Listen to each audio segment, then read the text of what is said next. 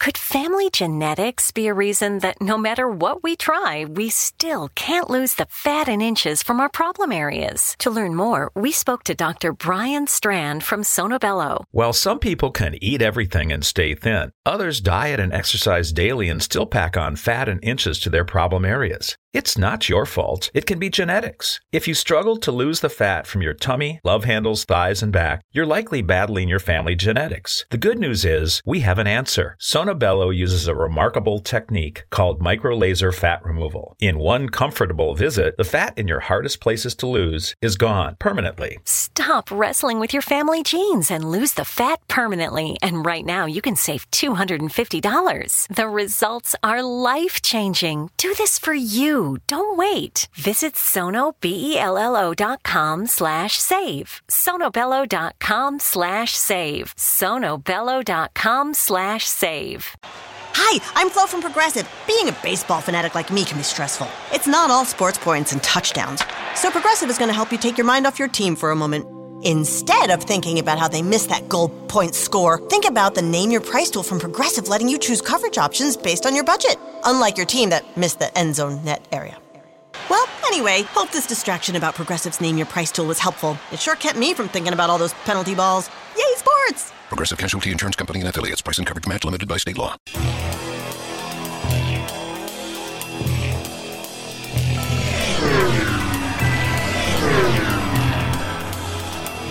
This is A Different Perspective with Kevin Randle. A retired U.S. Lieutenant Colonel, Kevin Randle has been studying UFOs for nearly 50 years. Kevin has investigated some of the most famous UFO cases in the world and has been consulted for dozens of documentaries about UFOs. Considered one of the leading experts into the Roswell UFO crash of 1947, Kevin has written more than 25 books about UFOs, including the recently published Roswell in the 21st Century. Now, here is the host of A Different Perspective, Kevin Randle. And welcome to this edition of A Different Perspective. I'm the host, Kevin Randle. I'll be joined momentarily by Rob SWIATEK, and we're going to be talking about where ufology is going. But before we do, I just wanted to make some comments. I've heard some people respond to my displeasure with the way things are in the publishing industry, I guess we would say. People can review a book and have it published for all the world to see. And I understand, and I'll say this once again, I understand that you could write the best book in the world. There's going to be people who don't like it. And there's going to be people who love it. You can see it in the dichotomy of the reviews. What I object to is people who give bad reviews to books, who don't bother to read them, that just don't like the topic, don't like the cover of the book, don't like the author. One guy in a review of one of my books was annoyed that the book came in a damaged state. The cover had been bent or something. Like, I'm responsible for that. I had nothing to do with that, and yet he's downgrading the book because he didn't like the condition it was in. Somebody else complained there weren't enough pictures in one of the books. And I'm thinking, pictures, what are you? In kindergarten, you need pictures for a book? You're lucky there's any in there. If I had my way, there'd be a lot fewer pictures in the book. Anyway, the point simply is, if you're going to review a book, at least read the book and give it an honest review. If you don't like it, that's fine, but give some legitimate reasons for not liking it. Not that there weren't enough pictures or something like that. But we'll move on from that. As I mentioned, Rob SWIATEK is my guest, and he has told me that he would like to do his own biography, his own introduction. So Rob SWIATEK, take it away. Wow, you were serious about that. Thanks, Kevin. Thank you for inviting me on the show. It's a pleasure to be on here at the beginning of the year. It's always great. I will give just a brief bio, because I've been on your show a few times and I think people have heard the old bio. And so nonetheless, it hasn't changed too much. I basically have a background in science and earth science and physics. And I spent my career at the United States Patent and Trademark Office in Virginia. And concurrent with my employment with the Patent Office, and even before that, I was interested in the UFO subject. So I've been in it, maybe not as long as Kevin, but I came in at the end of the 60s And I've been involved ever since that point, one way or another, either in research on my own, but most of it with nonprofit UFO organizations, beginning with the Fund for UFO Research. And then in 2003 or 2004 or something like that, I was asked to be on the board of the Mutual UFO Network. And I've remained there since that time, and have been involved in all phases of ufology, one way or another. Over the years, they reach out and grab you. So that's a brief biography in a nutshell, or a saucer shell, or whatever you prefer. Well, have you done any personal investigations in the field work? Gone out to investigate sightings? I haven't actually been a field investigator. Actually, early on with MUFON, yes, I did some actual investigations. But once I got with then moved to Virginia to work and started with the patent office, I did not do field investigations. I more or less concentrated just on the research and the running of the organizations. Well, when you say research, what exactly did that entail? Well, the research might involve being on site in Roswell on the crash site, or the debris field, whatever it's now being called. I was there. I have interviewed dozens and dozens and worked with dozens and dozens of abductees or experiencers over the years for the ambient monitoring project that was a part of the Fund for UFO Research and the UFO Research Coalition. So yes, I'm dragged in that way in that kind of research. Then of course I've done my own through studying files and individual reports to give talks and things like that. Well, I think one of the things we miss in UFO research that we don't do properly is look at the old files and look at the information that has been gathered by so many different organizations, be they governmental or private. Going through the Blue Book files, find some very interesting cases by going through those files that just people have overlooked. And I think that's an important part of UFO research now. In today and in the past, it should have been an important part of research. What do you think? I agree with you 1,000%. I've done the same thing in my life, and it really disturbs me when I see people, and I'll name some names here, Lou Elizondo, for example, or Avi Loeb, who seemingly, Avi Loeb has said he doesn't want to be bothered with old sightings. And okay, he deigned to look at one or two of the old sightings, and he couldn't explain these one or two he chose. But basically he said, I don't want to have anything to do with old sightings. That's ancient history. Don't bother me with that. I want to start off anew on that. And I got the same kind of feeling about this from Lou Elizondo when I spoke with him, and when I have since heard him speak. I don't think he knows anything about what transpired sightings-wise in the UFO field since 1947. And yet, it's, as you say, it's vitally important to study these old sightings, because it's amazing how some very obscure details continue to show up year after year after year, and indicative, to me at least, of a real phenomenon. Well, I know when I spoke to Avi Loeb, and I pressed him on that point about looking at some of the old sightings and thinking that there's some very good research that has been done. Granted, a great deal of the research done, especially by the civilians, even the military for that matter, wasn't all that great. They were all kind of locked up in their own bias. And I think some of the military people were of the attitude, well, there's nothing here and I can't understand why I'm wasting my time. In fact, one of the last cases in the Blue Book files, if you read the case, the major who was conducting the investigation, you can see in his report that he was just annoyed at having to investigate this UFO sighting. But I can kind of understand where Loeb's coming from, because he's kind of looking in a different direction for the information. He's looking outward, away from Earth, at the objects that are transiting the solar system, looking for the thing like that came through the solar system a couple of years ago. He's looking for more of those sorts of things.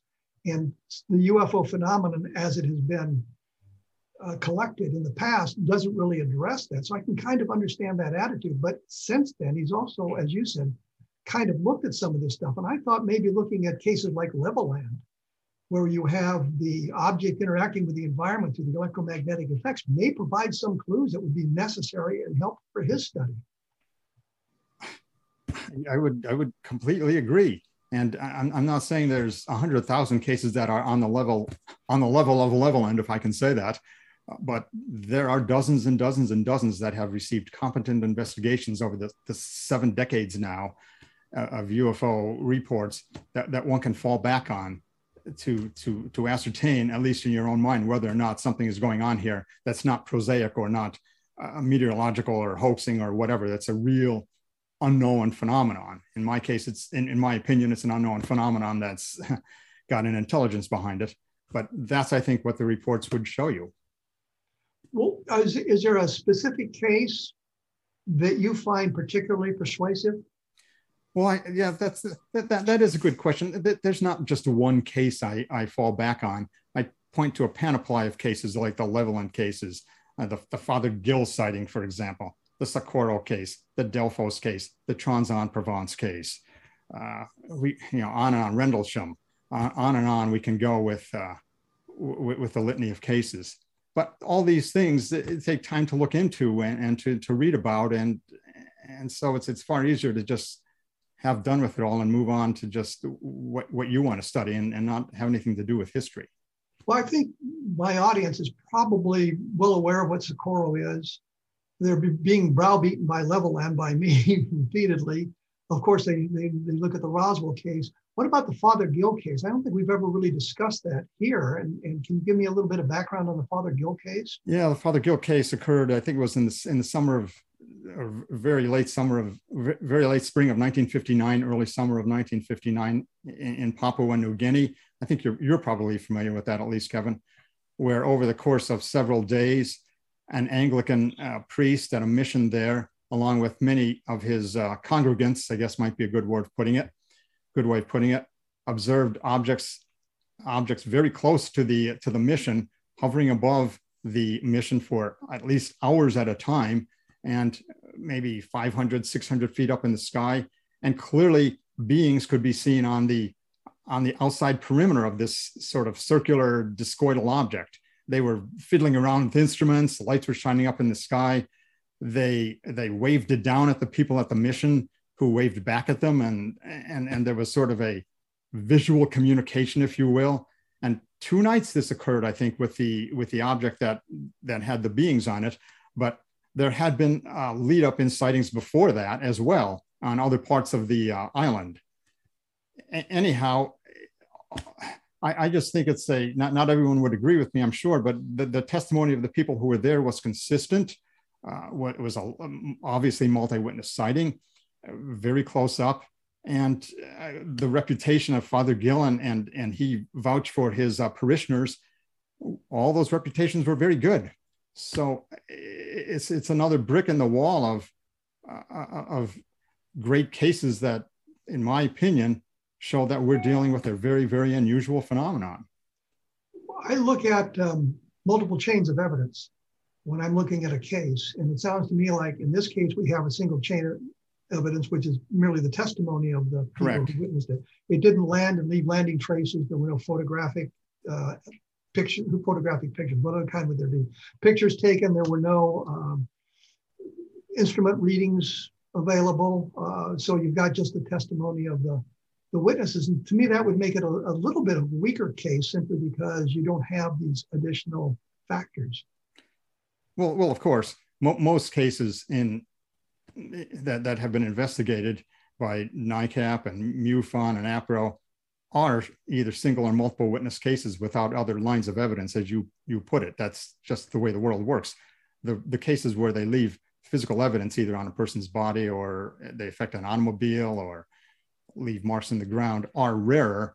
But yeah, obviously there's far more to fall back on those cases to show that something truly odd occurred. Well, the cases you mentioned all had sort of multiple chains, except for the Father Gill case. I point that out for no other reason than I just kind of struck me like that. Well, I could have picked the Kenneth Arnold case, for example. We were dealing with one person here, but I think that too is a fantastically good case. And but let me interrupt, because we're not really dealing with a single person there, because there was a guy named Fred Johnson. Oh, Johnson. Okay, yeah, you are correct. And he reported an electromagnetic effect with his sighting, which took place within minutes of the Arnold sighting. So you've got independent witnesses with an electromagnetic effect. So I think that makes it a little bit stronger case. Yeah, Johnson, I think his name was, just a great witness in that sense. But even Arnold by himself, if we didn't have the second witness who came forth sometime later, I just go, I think Arnold was a man of truth, and what he had to say about the sightings and how he approached the sighting, looking out the window of his aircraft, pulling the window down and everything like that, and his very precise description was a nice lead-off case for the UFO subject. Well, and I would argue one other point on the Arnold case is that when he was interviewed by Davidson and Brown, the military officers from 4th Air Force, he asked them about some of the other cases, and they talked about the Rhodes photograph from Phoenix on July 7th, and showing what it looked like, and it looked an awful lot like his initial description of the objects he had seen. So, there we have another point of, I guess, evidence helping with that specific case. Correct. Yeah, these heel-shaped objects, to this very day, they still sort of show up in sightings. And this kind of thing particularly intrigues me because another weird type of case that I've lately been trying to collect examples of, but they occur throughout UFO history, are objects that are seen, hopefully by multiple witnesses in a lot of cases, but sometimes they're not, are objects that are shaped like crystals or faceted gems, this type thing. Well, let me interrupt you. Let me interrupt you there because I'm going to have to take a break. And Sure. When we come back, we'll talk about that. I noticed a trend toward triangles. So I think that's, another thing that we need to discuss where ufology is kind of going today. For those of you paying attention, this is a different perspective on the X-Zone Broadcast Network. I'm here with Rob SWIATEK. As you can see, we're practicing social distancing to keep it all in proper perspective. We will be back right after this, so please stick around.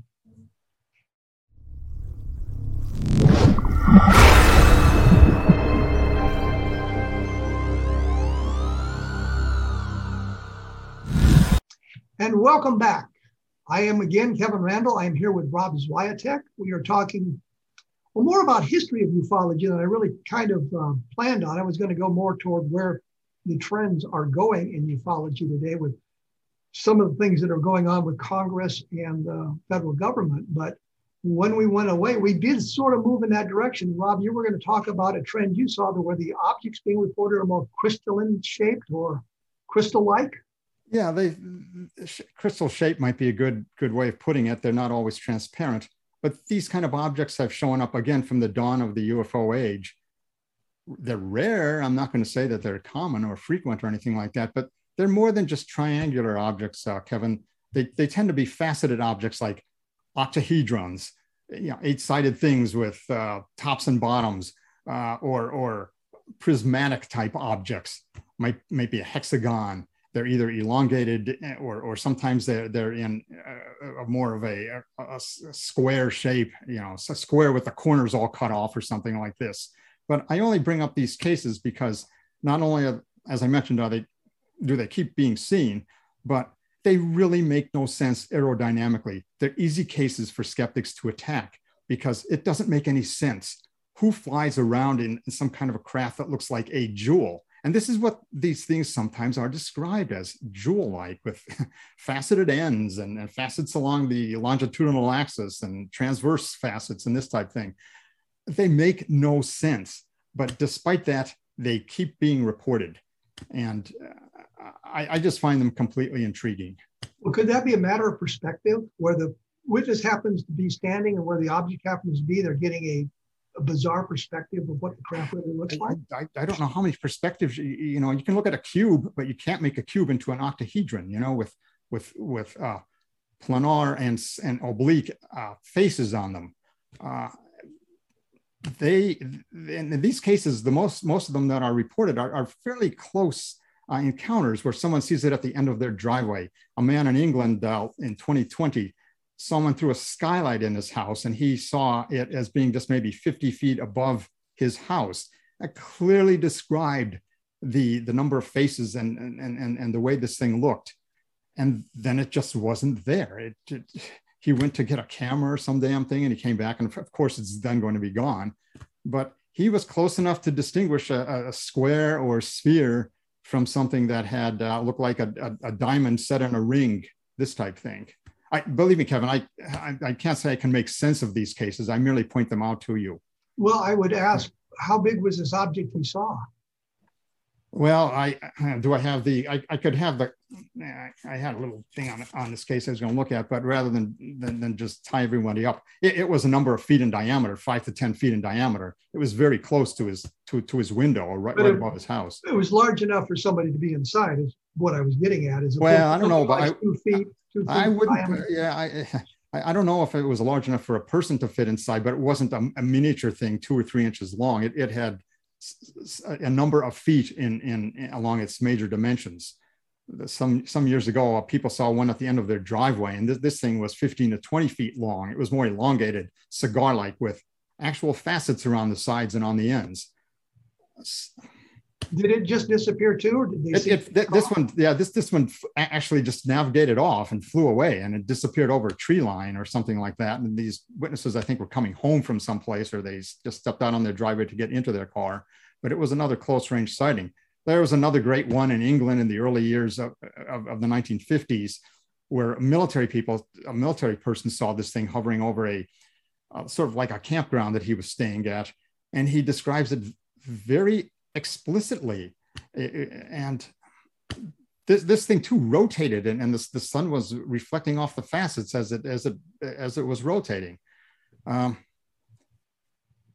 I'm puzzled by it all. That doesn't make any sense that you would fly from some point out in the galaxy in an object that looks like a jewel. Jewels don't develop a lift like an airfoil does. There's never any exhaust or anything being expelled from these objects to give it lift or to give it propulsion.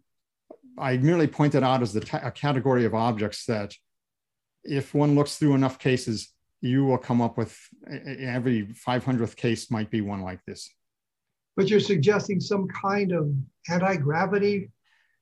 I'm suggesting fly, or? I'm suggesting simply that they don't fit into the category of meteorological phenomena. It's just how the phenomenon manifests. Again, in my opinion, it's how the UFO phenomenon manifests. It provides us with these kind of objects that make no sense.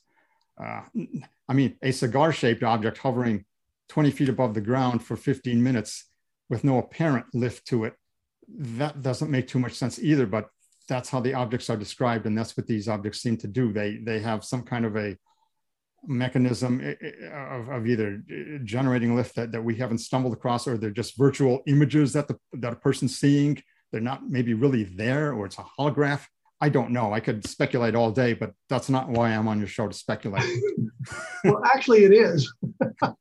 Well, I tried exactly why you're on the show. Yeah, well, okay. I didn't know that. I could speculate all day, but no, seriously, your guess is as good as mine on any of these things. But you're not suggesting any extraterrestrial origin for these. You have no real clue. I have no real clue. It could be interdimensional from what you're saying. Exactly right. Exactly right. I tend to think that once we unravel everything that's going on with the UFOs, we're going to find that they're extraordinarily complex and very well, in my very, very humble opinion, might involve other dimensions, whatever that quite means. But yeah, they can cut into and out of another dimension, and they're here and then they're gone. Or we'll discover that there are a multiplicity of explanations for the phenomenon. You never know. But, right. I tend to think we're dealing with one phenomenon, but then people ask me, or I get involved in discussions, well, now we have a Bigfoot phenomenon, and now we have a lake monster phenomenon. Are all these separate phenomena that all of them comprise the Fortean, the field of Fortean studies, but are all these separate phenomena, UFOs, Bigfoot, things in lakes, lake monsters, strange flying birds, and we haven't discovered, and we can't make any scientific progress in any of these areas? I just tend to lump them into the statement that the world is far more mysterious than we can think about or even wrap our minds around. Well, I would argue, the nature of reality. I would argue that some of these phenomena you mentioned probably are more in the realm of fantasy than they are in actuality. I think I looked at the Bigfoot phenomenon when I began studying UFOs as well, because that was just another area that you kind of bumped into. And looking at it and understanding what I do about anthropology or breeding populations, you have to have X number of individuals for a viable population. And if you don't have it, that population will die out. And I can see no place in the United States, for example, where Bigfoot could hide with a viable breeding population. Well, Kevin, you're 100% right. And I've had that conversation with my wife and with numerous people.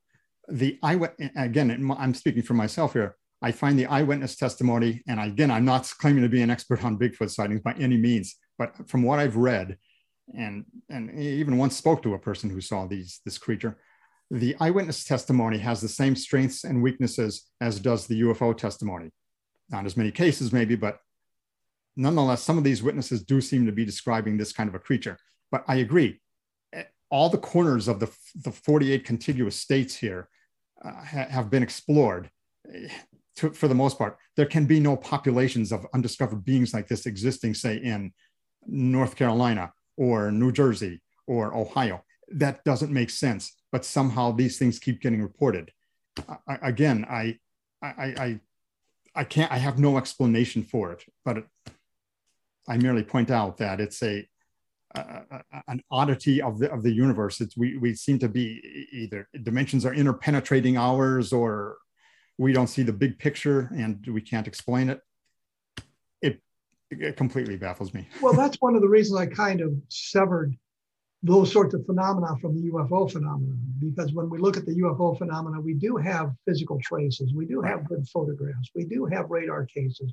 We do have the kind of evidence you'd like to see related to this, other than, of course, having the craft and the bodies in our hands.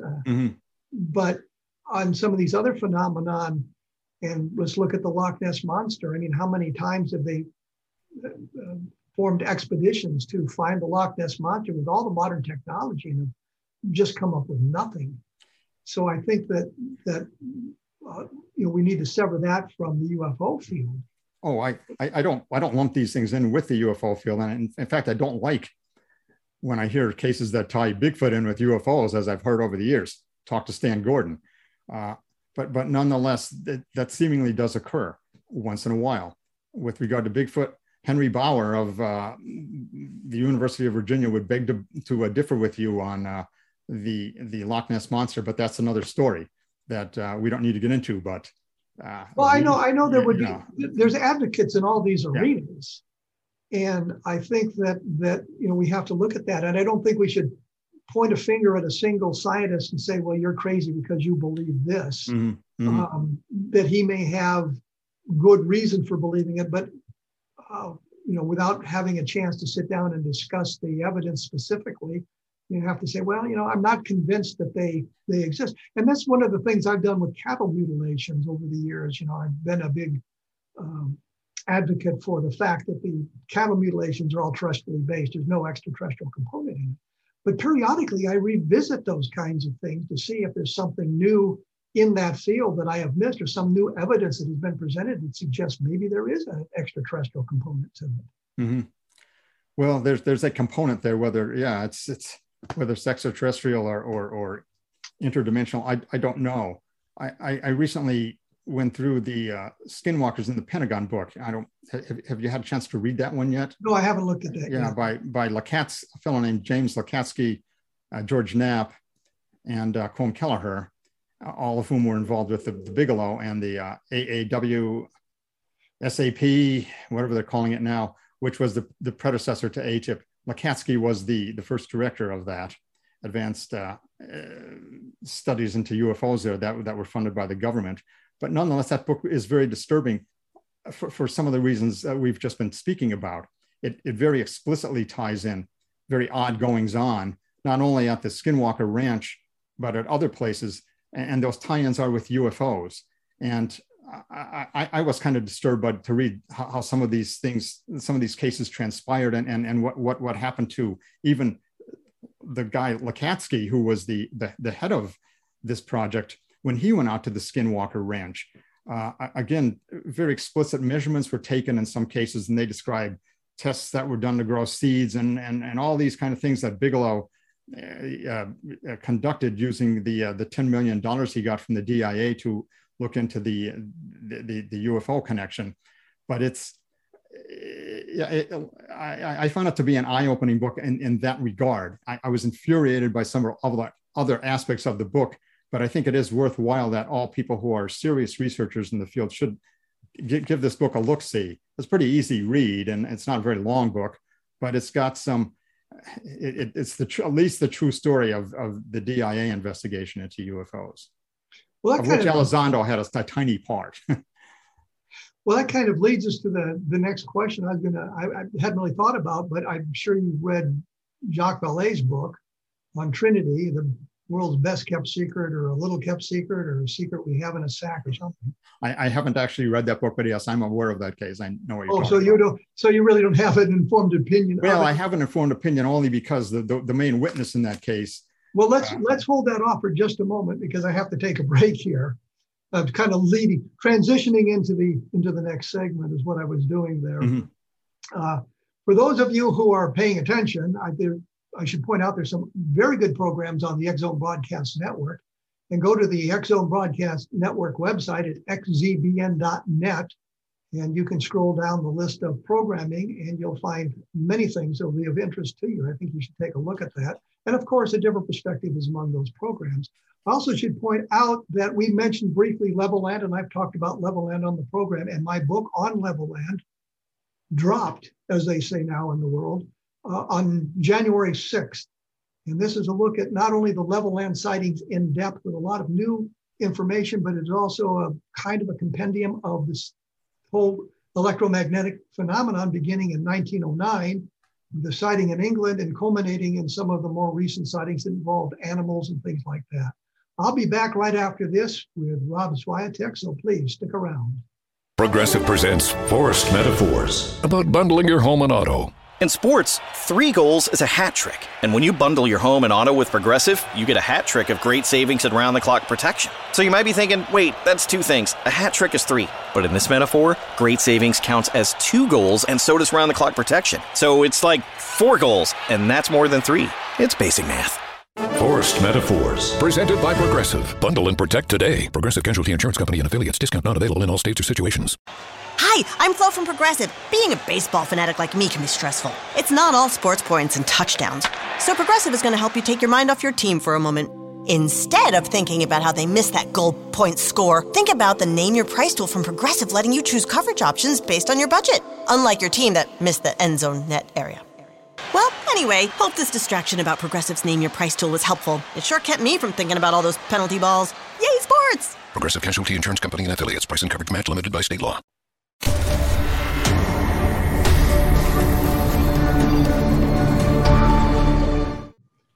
I am back with Rob SWIATEK. We are talking, not the way I thought we were going to be going, because we kind of hung up on some of the past cases, but I think it's interesting that we look at that stuff because it's necessary to understand what goes on in the future. And when we went away, we were beginning a discussion of other aspects of this.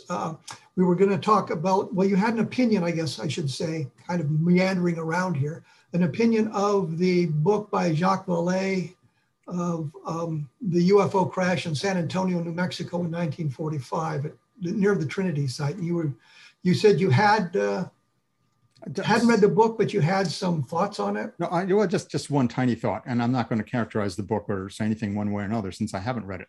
But this case somehow came across the transom of the Fund for UFO Research, or came across the transom of Don Berliner, who was the chairman of the Fund for UFO Research at the time, in the earlier years of this century. So I'm talking 2002, 2003, something like that. And I remember a series of emails going back and forth.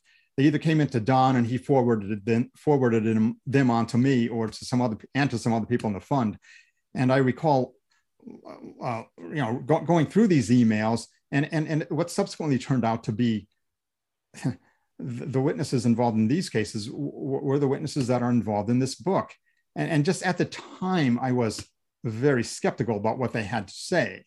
And I suppose I could dig up those emails. I'm not sure they survived the years of time, but that's all I have to comment on it. This case didn't make this case was resurrected, I guess, with the book, but it actually began 15 years earlier or so, at least among some people in the UFO field who these witnesses were reaching out to contact. Well, let me expand your horizon on this.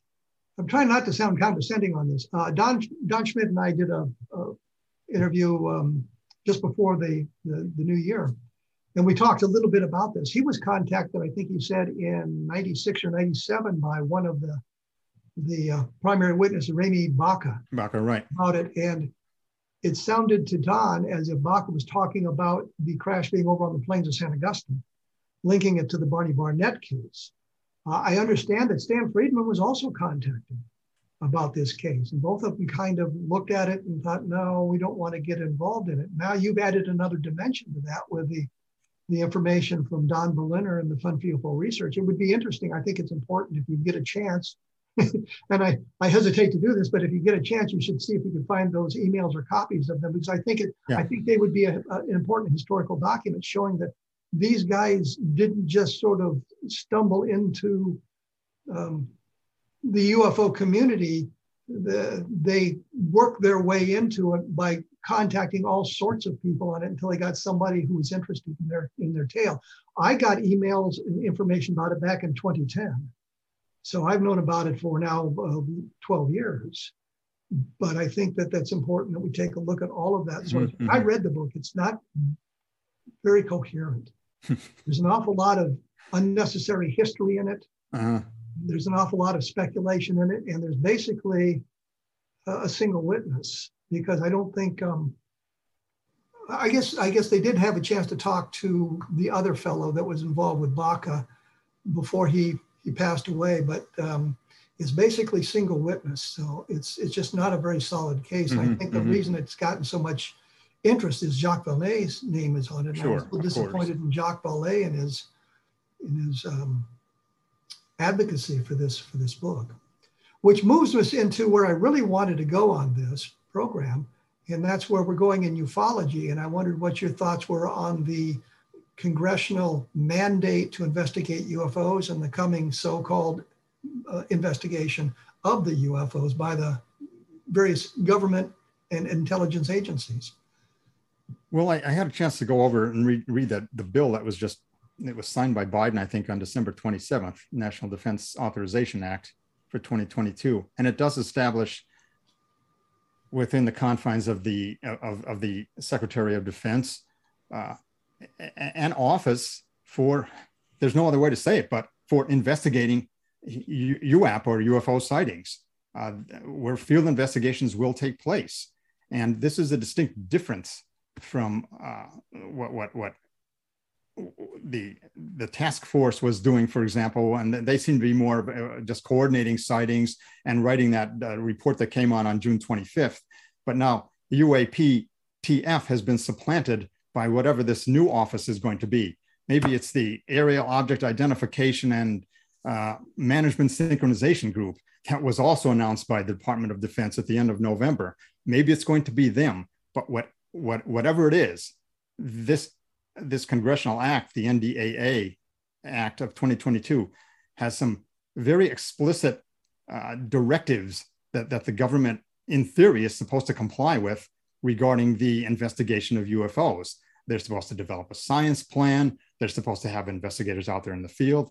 They're supposed to provide one annual public unclassified report and two semi-annual reports that conceivably could be classified to Congress. And in each of these reports, they've got to describe all the sightings that they've encountered and investigated during the previous, when the first report comes out, it'll be like during the previous 6 months, and or all the 144 cases that were described in the June 25th report. The act actually explicitly states those details have to be given in one of those reports to Congress. And the first report is due 90 days after the bill was signed. So we're talking around the end of March. They have to provide their first briefing to Congress. And I think that first briefing has to include the details on the 143 cases that were in the June 25th report. So the mandate that Congress has given the Defense Department with regard to the UFO subject here is more than just a 9-page report. They actually have to go out there and bust their tails looking into sightings And Congress wants even details on efforts to, the word is capture. That's the word they use, capture some of these objects. And I would think that if the congressmen and senators who voted for this bill and fashioned the bill had thought that there was nothing but hot air and clouds and hoaxes to UFOs, they wouldn't be talking about trying to capture these objects or have the details on anything that constitutes advanced technology that's beyond what we currently have in our armed forces. But haven't we seen this all before? Wasn't that sort of the mandate that came down from General Twining back in 1947 when he issued orders to the various commands to do exactly this sort of thing? That is correct. They have succeeded in reinventing the wheel. And I have gone through, and this is a slightly different thing, but I have gone through the statements that were made in the June 25th report. And there is nothing new in that report that wasn't said 70 years before by General Twining, by General Shulgin, by assorted people in the Air Technical Intelligence Command and AMC in official reports that were classified at high levels. Almost no point in the June 25th report was there a statement made that didn't have a correlation or a correlating statement made 70 years beforehand. I stand prepared to, read those quotes or some of them, but I mean, they are there in black and white. And you know them as well as I. I've made that argument for months. And the other thing that I noticed in the June 25th report, which I always link to the Custer Massacre, because I think of both of these things as great disasters, the June 25th report to Congress plus the Custer Massacre. The one thing I noticed, it also called for another report to be made 90 days later, but that report never surfaced. There was never another report made 90 days later. Well, what Congress says and what the DOD does may be two completely different things. And I'm completely prepared to hear them somehow twist their way out of having to give details on all these cases and present very finely granulated reports on what's going on with the UAP phenomenon. But nonetheless, that's what the law currently is asking the Defense Department to do. Whether or not they comply is another situation, another story. Well, I think they can comply, but what they're going to do is invoke national security. And if I understood the report or the directions, they're only going to gather military reports reported by military pilots and military personnel, not civilians. So that that's correct. Absolutely. A really great sighting by a group of civilians is going to be ignored by them. Well, yeah, it will be ignored, but that's why nobody should put all their eggs in one basket with respect to what the government is going to do with respect to the UAP phenomenon here, or the UFO phenomenon here. And in my estimation, we're only going to get answers from this that we can trust and to get the transparency that we want if this thing is done in the civilian community and in the scientific community outside of the government. Yeah, we might need to contact them about some stuff, but I look upon it, anything we can get from this mandate by Congress for the DOD to look into UFOs, anything we can get regarding sightings is gravy. I will take it. It's like if a person came up to me on the street and handed me $1 and said, "Oh, here's $1 for you, Mr. SWIATEK." I will probably take that $1, even though I really don't need it. But yeah, I'll take $1 if you want to come up and give it to me. So if the Defense Department wants to give information on these cases, I will gladly suck up this information and use it to try to understand what's going on. But on the other side of the coin, we've had kind of a similar circumstance when the Condon Committee was commissioned back in the late 1960s. The University of Colorado civilians were supposedly going to look at UFOs, and they had access supposedly to all the government documents and everything else. And yet we find that there are cases that they were denied simply because of the umbrella of national security. I think of the Belt, Montana sightings in 1967 around the missile silos there. And although some of their investigators had security clearances, although they were told they were going to get everything, when they got out to the Malmstrom Air Force Base, the investigator was told, "We can't tell you about that. It's a matter of national security." And that was the end of it. And I think that's what we're going to see here is they're going to invoke national security and say, well, we've got some great cases, but we can't tell you about them because they're there's national security issues in them. Well, they've got to give, they can give, they could invoke that, I suppose, and maybe nobody in Congress would be cleared to see it, but the semi-annual reports that they're asked to give can be classified and are not necessarily going to be released to the public. So I would think maybe some of the congressmen would be apprised of these cases, congresswomen, whatever, but I don't know. You could be completely correct. And that, if you want to be cynical, and it's not hard to be cynical in the UFO field, that's probably what might transpire. We will get nothing out of it. But I would hasten to say that in 2021, MUFON, for example, received over 5,000 UFO cases, of which a percentage of them were investigated and found to be unknowns. So I say to them, you can keep your damn sightings. You know, we really don't need the government investigators. We need them to investigate threats to our airspace and to flight safety. But if they're not going to investigate sightings with a view toward advancing science, and that even comes out in this National Defense Act, that they should be looking into this to see what we can learn with respect to new science. But if we're not going to get any of that, then the hell with it.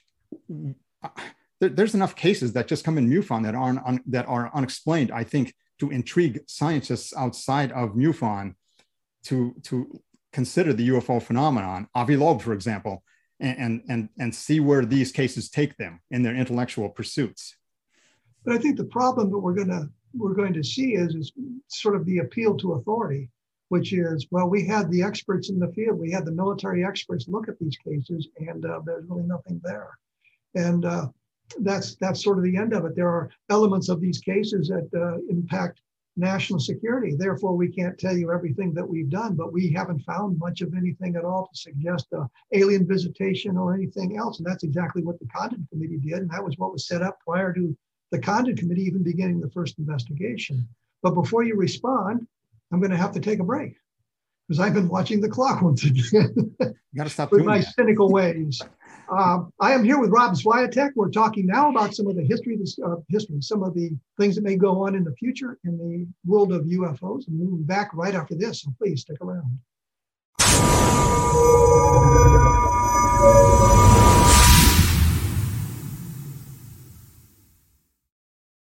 And I am back with Rob SWIATEK. I think when we went away, I was being somewhat cynical and he was being a little bit optimistic about what's going to be happening in the future with the congressionally mandated UFO investigations. I was worried about the history that suggests that they always find a way to keep the information hidden from us, or they manage to divert the investigation into arenas that don't really pay off. And when you get into the points of national security, and again, the Maelstrom Air Force Base, and for those of you not familiar, UFO was seen over one of the missile fields, the Minuteman missile fields, and shut down 10 missiles from outside, which supposedly was impossible to do. And yet somehow the 10 missiles in this one flight were all shut down at the same time, which suggests an outside force of some sort could influence their capability to respond if it was necessary. So that was a national security issue. And I wonder that if they're not going to evoke the national security issue to keep the information hidden, regardless of it, and I don't know how much they're going to give Congress. And I also know that the people who will be preparing this in the intelligence community and the higher levels of the Pentagon and the military are experts at playing the game and avoiding answering the questions with a lot of nonsense. So I just don't have a good feeling about this, but Rob, you seem to be a little bit more optimistic than me. Well, I don't know if I'm optimistic. I'm just willing to take whatever they're willing to give. I probably would tend to err on the side of cynicism and say that wouldn't at all surprise me if they were to adopt that course that you just described. However, the cat is out of the bag with respect to the government and UFOs. The cat was out of the bag in 1948 when these top secret, in some cases, documents describe things that were well beyond the capability of aeronautical science back in 1947 and 1948. And then we come out with this report last year in June that echoes the same statements, updates it 70 years to say that the objects are still managing to elude our best technology show up on sensors. They could conceivably constitute scientific advances that we don't yet have in our arsenal. They can then turn around and say whatever they want, that, it's just hoaxes. It's just misidentifications of known objects. The fact is that these documents explicitly describe a phenomenon that continues to elude our best flyers and aviators. So I would argue this point with you, though. Some of the cases that you mentioned from 1948 in the estimate of the situation, I'm sure you're referring to, which were very puzzling back then for those people, have turned out to have very mundane and prosaic explanations. I think of the Charles Whitted case, and I know Jerry Clark and I argue about this periodically. Right. I believe that's a bowline. Very, very bright meteor that confused the pilots, Childs and Whitted. We have the Zond 4 reentry from 1968, I think it was, where some of the same things were described. The cigar-shaped craft with the square windows and the fire trailing out the back that was described by Charles Whitted. And the Zond 4 case shows us that people misperceive these things. And I can understand how it happens when you look at some of the way things break up when they re-enter the atmosphere. So I think that when we say, we had these top secret cases back then that showed manufactured objects that move beyond the capabilities of our manufactured objects, I think sometimes that might be a misperception. Well, possibly so. I would fall back to say that some of these sightings were multiple witness sightings. Some of them did show up on radar. Some of them were close range sightings seen through theodolites or telescopes describing what seemed to be clearly manufactured objects. And the military top people had access to these cases, or they knew about these cases. There was a briefing before the Air Technical Intelligence Center at Wright Pat in 1952. And none of the people who gave the briefings are familiar to me, their names. Someone tried to obliterate them from the document, but I can see them dimly through. They didn't succeed, let's put it that way. But anyhow, they gave briefings on the UFO subject. And the majority of cases that they were speaking about in that briefing, they had several hundred cases. They said that they couldn't explain. And the briefer said, we have run up against a completely blank wall on these sightings. Now, these people weren't idiots, Kevin, and you know that.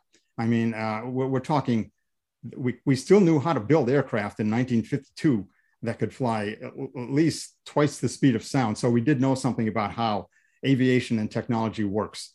And I cannot for the life of me ever, I'll use the word believe. I don't like using that word, but I can never accept that or believe that there were no good cases back there that they couldn't explain. There absolutely were. And they demonstrated the same kind of movements and the same kind of baffling behavior that the objects described today. The phenomenon has remained consistent. Well, I think you missed a good debating point. Didn't I just have an article in the MUFON Journal about a sighting in Rey, New Mexico by scientists who's correct? You did the object through you did. There are instrumentation and that sort of thing, which is very, very inexplicable sighting. So you I haven't got my copy yet. But no, I did see the article. But yeah, I haven't got my. But copy. Yes, I know you saw the article. It's coming out. Well, and we look forward to more, by the way, too. Keep them coming. But you can't access it online. No, I could. I did see the sighting since I help edit the journal. So yes, I know. Yeah, I could pull it up in 10 seconds here.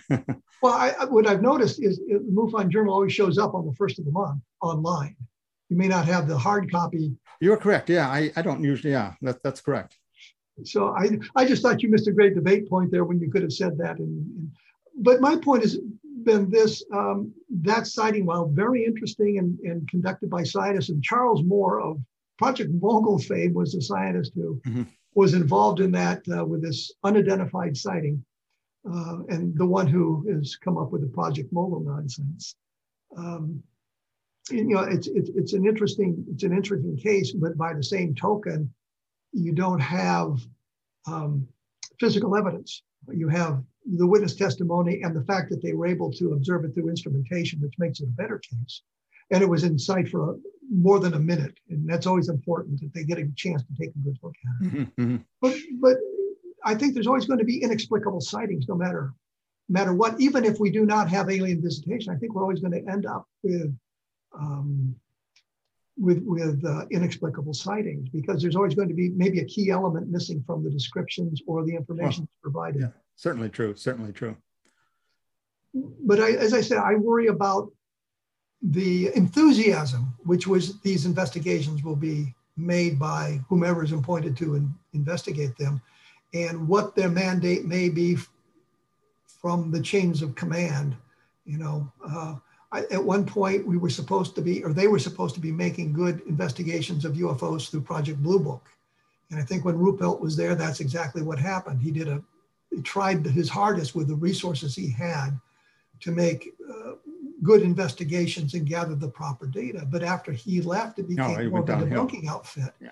And I can see it devolving into the same sort of thing once again by those who, for whatever reason, don't want to see more information about UFOs or better information or more authoritative information about UFOs.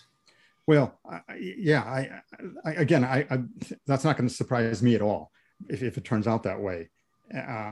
But nonetheless, if through my own, when I give talks or when I appear on your radio show here, and if I can persuade anybody in the mainstream community that there's something worth looking into in the UFO subject, then I will have considered my time spent to be well spent for the past 50 years in the UFO subject. But ultimately, it's going to have to be I'll reiterate it, the civilian scientific community and engineering community and academic community and intelligent people outside of the military who are going to have to get involved in the UFO subject if we ever hope to, quote, solve it, unquote. I think it's already solved in the sense of it being a non-human intelligence, but really to peel off the layers of this thing and figure out what's going on. Because for the points you enunciated, I'm not sure we can ever really trust the government. Hopefully we can trust them to be looking into cases that involve our national security. So at some level, even if I never hear about some of these sightings, I hope that they're taking them seriously. And if it is a threat to this country, be it a Soviet or Chinese threat, a Russian or Chinese threat, or even an extraterrestrial threat, that they are looking into these things and taking the steps needed to try to counteract this phenomenon, if indeed it's a threat. I look at a case that was just from January 3rd of this year, where a photograph or video was taken from an airliner over Georgia of some lights, just some lights. Some people think it's a reflection, and some people think it may be something other than that, which is not to me the important point. The important point was the captain of the airliner refused to make a report to the FAA. And I think he feared the ridicule factor, or his role being diminished in his environment because he had reported a UFO. I don't know how they're going to overcome that. Well, not all the pilots do that. There was a good video that was filed with MUFON, taken by the captain of an aircraft, a commercial airliner. And I think it was in December of 2020 or something like that. A 50-second video of what appeared to be a cigar-shaped object flying a number of thousands of feet below his aircraft. He took it with his cell phone through the window of the airplane. Again, it seems a very peculiar object, but he filed his case with MUFON, and the case received an investigation. So obviously, not every pilot is going to not. This pilot also made the report to MUFON. My point is, he didn't make it to the FAA. He didn't make it to his corporate headquarters. He made it to MUFON anonymously. Well, that may be, but the case still is getting an investigation, and the details of his case, sans his name and personal details, could very well then be the basis of a study, something that appears in a magazine in general circulation. So the point is, his case is out there in the public, regardless of whether or not he chose to report it to the FAA or his airline or the. But I think you missed my point, and it's simply that there's a hesitancy by those people we would like to have involved in this to get involved in this. Here's a pilot. He doesn't want to really get involved with it, but he gets the information out there. The problem is, if we don't know who the pilot is, we don't know the airline, we don't know some of those details, then that case becomes less credible. Well, most of these guys do give their names to MUFON, okay? And so the names are known to the investigators. It's kind of rare that a person doesn't give any information whatsoever completely anonymous, as I understand it, the MUFON investigators are not supposed to give a disposition to a case like that in terms of explained or unexplained.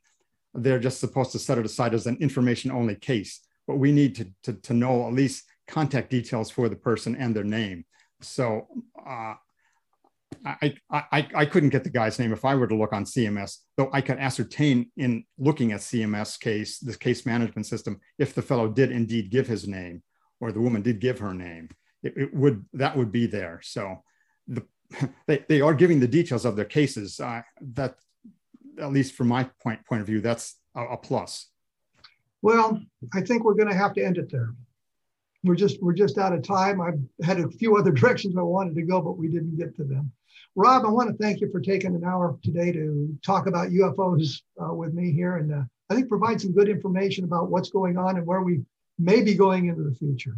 It's always a pleasure, Kevin. Thanks for having me on. Okay, we'll talk to you later. Right. For those of you who are interested, I have a book out now called Level Land, which details the case, the Level Land case. I think there's some information in there that I was able to discern through going through the records, as Rob and I talked about. Going through the newspaper files and things like that have not gotten a good play. And I'll give you a hint about one of them. That is the sheriff. When he was interviewed by the Air Force, said, well, he just saw a streak of light in the distance, as recorded in the Air Force file. But before that, he was quoted in newspapers of having gotten much closer and seeing an oval-shaped object. That documentation is out there in the newspapers from 1957. And later on, Don Berliner, who Rob mentioned, also talked about the sheriff getting closer and seeing an object like that. So I think you need to take a look at Level Land if you want to get an idea of what these electromagnetic effects are about and how that works. Project Moondust, which is a book I did a couple of decades ago, actually, has been updated and be out in March. So I'm continuing to work in that direction. I will have some more information about some of this stuff on my blog in the next few days or so. So take a look there at www.kevinrandle.blogspot.com. You have been listening to A Different Perspective on the X Zone Broadcast Network, and thank you for tuning in.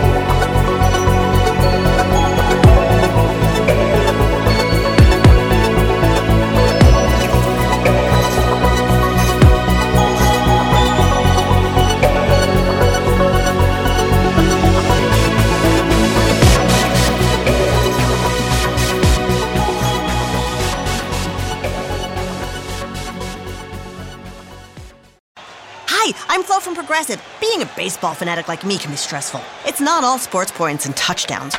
So Progressive is going to help you take your mind off your team for a moment.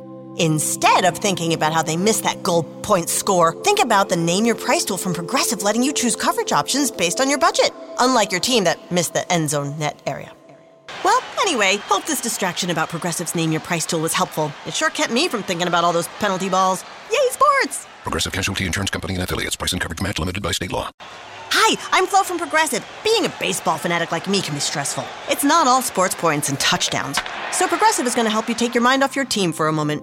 Instead of thinking about how they missed that goal point score, think about the Name Your Price tool from Progressive, letting you choose coverage options based on your budget, unlike your team that missed the end zone net area.